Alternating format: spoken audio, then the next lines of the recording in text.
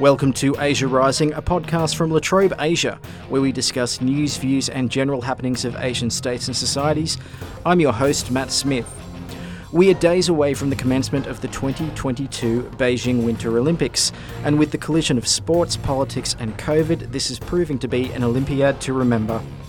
Here to discuss diplomatic boycotts, COVID contingencies and potentially more sport than I'm comfortable with is Associate Professor Geoff Dickson, Director of the Centre for Sport and Social Impact at Trobe University. Thank you for joining me, Geoff. It's good to be here, Matt. Now, I'm familiar with the concept of sport. I'm generally in the same vicinity of it occasionally, but you are very much in all ways the expert in this podcast, okay?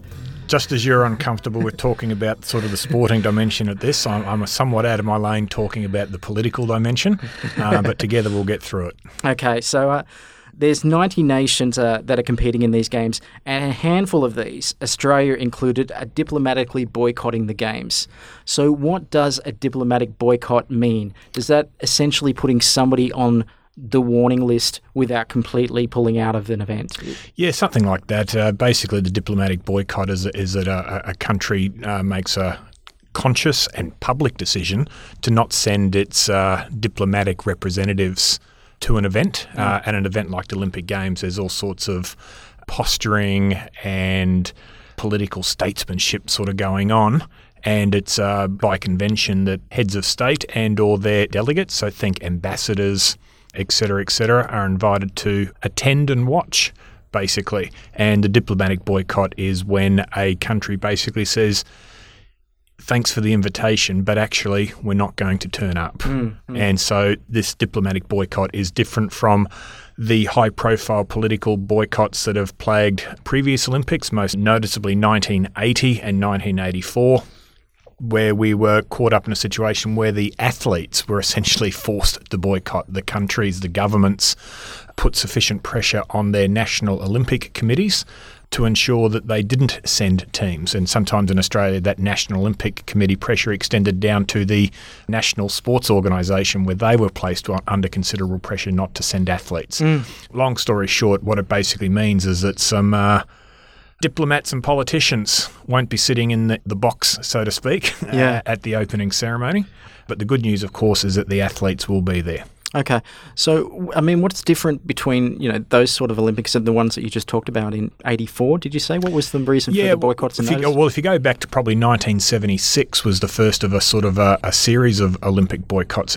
A significant number of African nations boycotted the 1976 Montreal Olympics in protest that New Zealand rugby team had been touring South Africa against the Gleneagles Agreement and the apartheid regime and the like. Yeah, okay. 1980, a Soviet invasion of Afghanistan triggered a number of Western nations, US-led, to boycott the 1980 Moscow Olympics. And 1984, if you like, was essentially the retaliation boycott where many of the Soviet bloc countries decided to boycott the 1984 Olympics in Los Angeles, really for no other reason than you didn't turn up to our party in 1980. So that was a classic tit for tat. Over the years, there's been a small number of boycotts, essentially, of what you might call non-core actors to the Olympic movement. But 76 through 84 was certainly significant. Okay, so diplomatic boycott, though, is kind of a soft boycott then, by the sounds of it. Yeah, it's kind of like the Australian audience might understand this, the Clayton's boycott. It's the boycott you have when you're not having a boycott. It's a boycott, I think, of the lowest level. Yeah. The question we can ask is how much attention is it garnering? How much impact is it making? The answer to those is kind of going to be in the not much category. Yeah. But when athletes are forced to boycott, I don't think many athletes choose to boycott, but if they're essentially forced to boycott, that's when the alarm bells really start to ring. Yeah. And in this case, it's making a statement mostly about the Chinese detainment, the imprisonment of the Uyghur people, also towards actions in Tibet. Yes. And just general human rights issues, problems that countries have had with China in recent history, but this gives the opportunity to make a statement. Yeah, when you host the Olympic Games, essentially, the good news is the spotlight shines on you. The bad news is the spotlight shines on you. The bad news is the spotlight shines on you and it highlights lots of wrinkles in the face, so to speak. Yeah. And you're right there that this diplomatic boycott is underpinned by what we might call human rights concerns. There are the Uyghurs, there's the curtailing of democracy in Hong Kong, suppressing Tibetan culture, menacing Taiwan. And all of that points to, a somewhat broad category of geopolitical tensions. It's a bit of a hotspot at the moment. And this gives the opportunity for, countries to express their concern, their dissatisfaction with China and their actions or lack of actions, depending on how you want to define it. And it basically is designed to just place a little bit of pressure on China. And it's just a way of saying we don't like what you're doing and we're drawing a line in the sand on the matter. The artist Ai Weiwei was asked about these diplomatic boycotts that are going on, and he told the Associated Press, the West's boycott is futile and pointless. China does not care about it at all. And I think a couple of Chinese ambassadors maybe came out saying, well, okay, you guys weren't invited anyway. We didn't invite you diplomatically. So is this statement more so for the West to see that this is happening? And China doesn't seem to really care about this kind of stance at all, do they? There's a saying that I like, or that I hear a lot in sort of political circles, and it's one that I think's got some merit. It says that all politics is local. Yeah. So to an extent, China is playing to its local audience, and so too is what I'll call the West. Does the West really think that these actions are going to make a difference to how the Chinese view the Chinese government? That's a long shot. Neither do I think that in a couple of weeks' time we're going to be talking about a change of Chinese government policy towards the Uyghurs, Tibet, et cetera, et cetera. So in that sense, there's no small amount of political theatre going on at the moment, and I think both sets of actors, if you like, are playing to their local audiences. One of China's biggest challenges at the moment is its national image. So how is it using the Winter Olympics then to its advantage? We've said that the spotlight can have a disadvantage and put a focus on the negatives, but how are they trying to use it to the positives? I think there's what they're trying to do, then there is what they are succeeding in doing. And I suspect, where I sit here in Melbourne, Australia, it's probably not having a lot of success or impact. But again, there are other audiences around the world to whom I think the Chinese might be playing, and it may not necessarily be the West. The West is a cornerstone, it's a big chunk of the world, but it's not all of the world. And China's diplomatic strategies in recent years has been to garner support from many smaller nations. Think Belt and Road, foreign investment and you like. They might be preaching to countries that we may not think about on a daily basis. Yeah. So in terms of their national image, I think they're trying to use the Olympics to change it, but that is a hard road to push. The concept that is relevant to this conversation is this notion of soft power, where sport in particular is capable of changing how people perceive a country, and hosting major events and putting on a high-quality major event like the Olympic Games is a way of making your city, your nation seem attractive. And the cornerstone of soft power is that it involves shaping the preferences of others through appeal and attraction. Soft power sits at the opposite of hard power, which is all about trade sanctions and ultimately tanks, missiles and bombs. Submarines for us. And submarines. So soft power is a way of positioning yourself as being likeable, and basically people and or countries that are liked tend to have this sort of, in New Zealand you would have called it mana, this sort of aura, this status that you can exploit and get people to do things that you want them to do. So there's no doubt that China hosting this event is all part of a wider soft power strategy. Yeah. Just on that audience perception then, if they're not so much targeting a Western audience and trying to increase their national image there, are they turning inwards with this Olympic Games? I noticed that they're marketing it very much as trying to increase winter sports to their domestic audience, for example. And Xi recently told the IOC president Thomas Bach, ice and snow are also as valuable as gold and silver. So what do they hope by marketing this towards the domestic audience? There's a couple of things in amongst that. The first thing that they might be trying to do is demonstrate China's position on the global stage and Beijing as a world-class city. They're two obvious things that they would be preaching to their local community. Look at how powerful we are. Beijing is the only city in the world to host both the Winter and Summer Olympics. Yeah. This is unique, and it's bragging rights. We're unique. We're wonderful. So that's the type of message that I expect to be shared throughout the local Chinese community. Other rationales, over the last 15 to 20 years, the Chinese government put a lot more emphasis on sport participation. Typically, the Olympics were all about a place to showcase the quality of our nation. Top of the medal tally, we are the best at athletics, we are the best at swimming, we're the best at sport. Yeah. Doesn't that demonstrate the value of communism? That's the classic Cold War mentality that the Russians and the East Germans introduced through the 60s and the 70s. So they want to demonstrate the capability of China and therefore the value of Chinese values and their system in terms of making their nation great. Yeah. In amongst all of that, they've also put a lot more emphasis on sports participation and physical activity sort of at the non-elite level. They've recognised that they do have an obesity problem and a physical inactivity problem, the development of the Chinese middle class, if you like. They're more likely to be in cars now than on push bikes. Yeah. And that's a change that we've seen over the last 20 years, that once upon a time Chinese sports policy was almost wholly and solely premised on elite sport. But now there's this shift in sports circles. We call it the trickle-down effect, the notion that showcasing elite athletes and their success inspires a younger generation or a non-active generation to get involved. So as a result of this being more of an Olympic for the domestic audience for them, the big reason of that, I guess, is the COVID pandemic. China has maintained a zero tolerance approach to COVID, coming down particularly hard on even the smallest outbreaks in the lead up to the Games. So how much of a threat does the virus pose to the Olympics, and what preparations have they been making? There's no doubt that, say, 2 years ago, the Winter Olympics was under threat, just as Tokyo was under threat. But I think the COVID situation is more or less under control, which is not to say that it doesn't exist anymore. The Olympics are going ahead next week. There's nothing that's going to get in the way of that now. But one of the reasons that it is going ahead is because of the extensive, biosecurity bubbles and protocols that have been developed for athletes, officials, volunteers, spectators, journalists and the like. The most noticeable one is, as you just referred, international tourists basically aren't permitted, and anyone that you see in the crowd is going to be Chinese. Now, that's not going to change the way we look at the Olympics or our enjoyment levels of it. To have that many people in the modern world converge on a city, to me, it's almost unavoidable. But by the same token, it's still going to be embarrassing when it happens.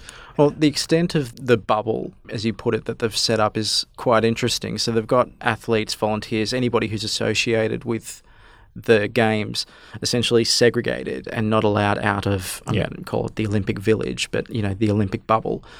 And the audience who are watching it can go into a venue and can go out of a venue, but can never intermingle with the people who are participating in the Games on an organisational level, or any of the athletes or anything like that. And that level of kind of biosecurity control on it. To some extent, those biosecurity controls aren't fundamentally different from what I'd call normal security. Yeah. At an event like this, you and I can't make a choice to interact with the athletes, but the athletes can make a choice to interact with us.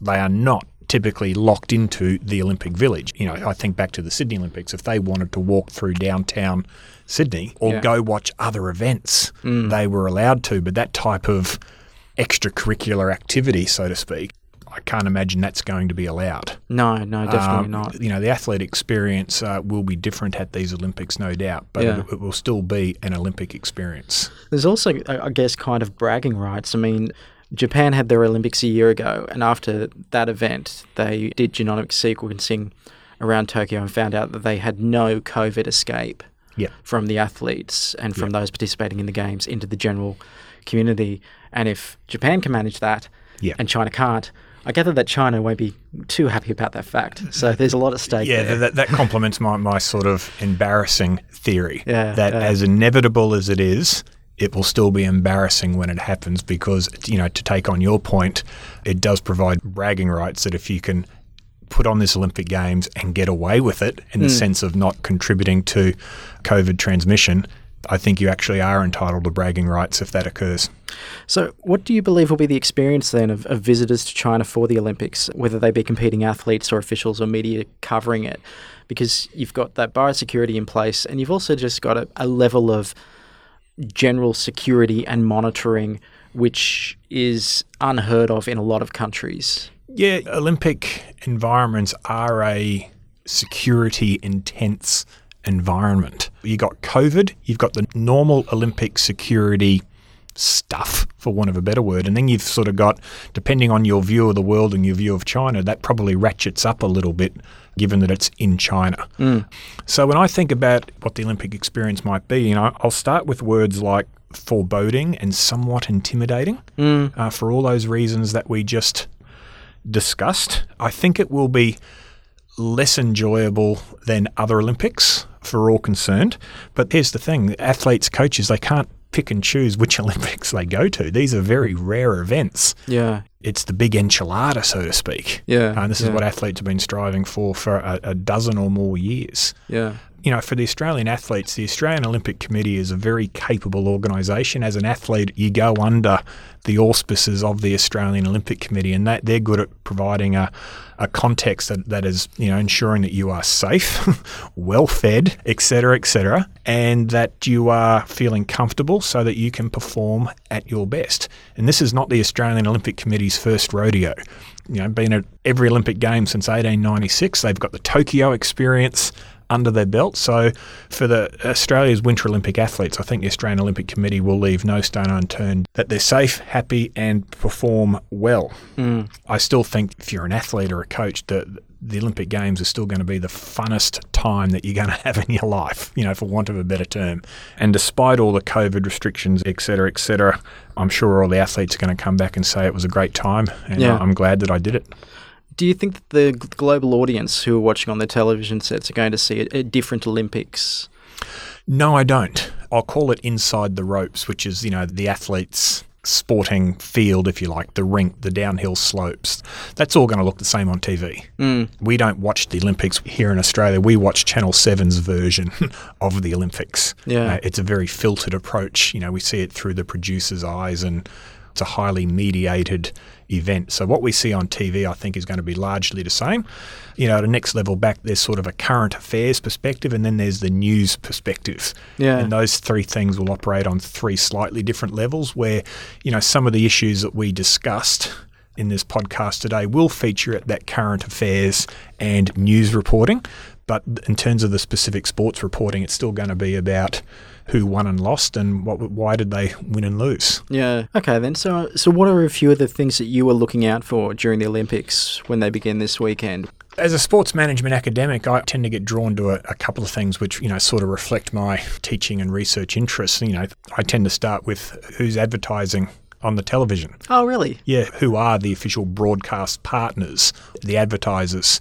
I try to look at what are they trying to achieve and who are they trying to talk to via their association with the Olympics and with the broadcaster, in this instance, Channel 7. So that's sort of the first thing, because you sit there and watch the Olympics and you get bombarded with these commercials. So as a sports management, sports marketing academic, that's what I look like. I will look to see which advertisements feature an Olympic athlete or which sort of don't feature a Winter Olympic athlete, or which companies have made that extra investment to have Winter Olympic themed commercials as opposed to just a standard car commercial, so to speak. I did read yesterday that networks in America in particular were finding it a bit hard to find high-level advertisers for these Winter Olympics, not just because of their Winter Olympics and they get less focus and prestige than the Summer Olympics, rightly or wrongly, but also the fact that it's in China.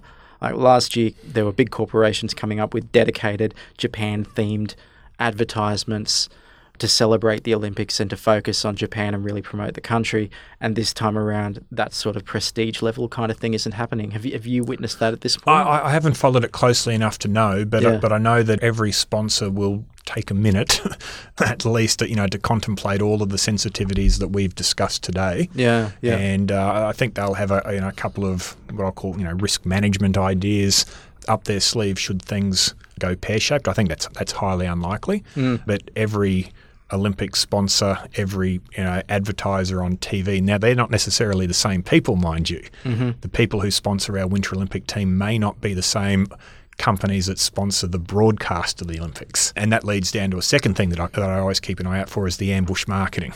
Those companies that aren't official sponsors but make you think that they might be. Yeah, okay. That's a quadrennial battle of cat and mouse between the official sponsors and the non-Olympic sponsors. But corporate Australia will have done their homework on this event. it'll just be interesting to see who shows up, so to speak. Yeah. I'll also be keeping an eye out just for athletes who walk the tightrope of International Olympic Committee Rule 50, which is essentially states no kind of demonstration or political, religious or racial propaganda is permitted in any Olympic sites, venues or other areas. So this speaks to the idea of athlete activism. Yeah. And the IOC picks and chooses when it wants to be political. It likes to be political on its terms and not on someone else's terms. But at the same time, athlete activism is such an important concept these days that they actually have to allow the athletes to be somewhat active, not too much. There's a time and a place and all of that sort of stuff. So I'll just be keen to see what athletes push the envelope, so to speak, and who they target with their activism. And I'll be pretty curious to see if anyone has what I'll call an anti-Chinese message, and that might be something as simple as, help the Uyghurs. Will an athlete have a go at that? What the responses might be from the various stakeholders. Yeah. In addition to all of the above, I think we're going to see lots of exciting sport, and I hope that the Australians do well. Just before we go, you've got a MOOC to promote on sport diplomacy. Yes, we do. The Centre for Sport and Social Impact at Trobe University has partnered with the Department of Foreign Affairs of Trade to develop a massive open online course on sport diplomacy. And the thinking here is that Australia as a nation has an asset, if you like, in its sporting reputation, and that as our athletes and officials travel overseas, they are essentially unofficial diplomats. They are representing Australia. And the aim here is to better equip athletes, sport managers and team officials with some skills regarding sport diplomacy. The MOOC will be officially launched on February 21, but I'm pleased to give your listeners a heads up. If they just simply Google Sport Diplomacy MOOC, they will land on the page, and we invite everyone to have a look at it. We have some content from some of Australia's leading athletes: Ian Thorpe, Steve Monaghetti, James Tompkins, the Olympic rower. They provide their insights as to the role of sport diplomacy and what it's like to represent Australia on the international stage. And we think that it's a great opportunity for everyone just to better understand that link between sport, politics and this thing called sport diplomacy, and essentially it's enhances Australia's soft power capabilities through sport. Great. Okay, that sounds like a worthwhile thing to have a look at. We'll put links to it on our social media as well. Fantastic. Okay, thanks for your time. It's been my pleasure. You've been listening to Asia Rising, a podcast from Trobe Asia. If you like this podcast, you can subscribe to it in Apple Podcasts, Spotify, or wherever you may cast your pod. Please leave a review. They are always very appreciated. You can follow Trobe Asia on Twitter. We are at Trobe Asia. I'm Matt Smith, and thanks for listening.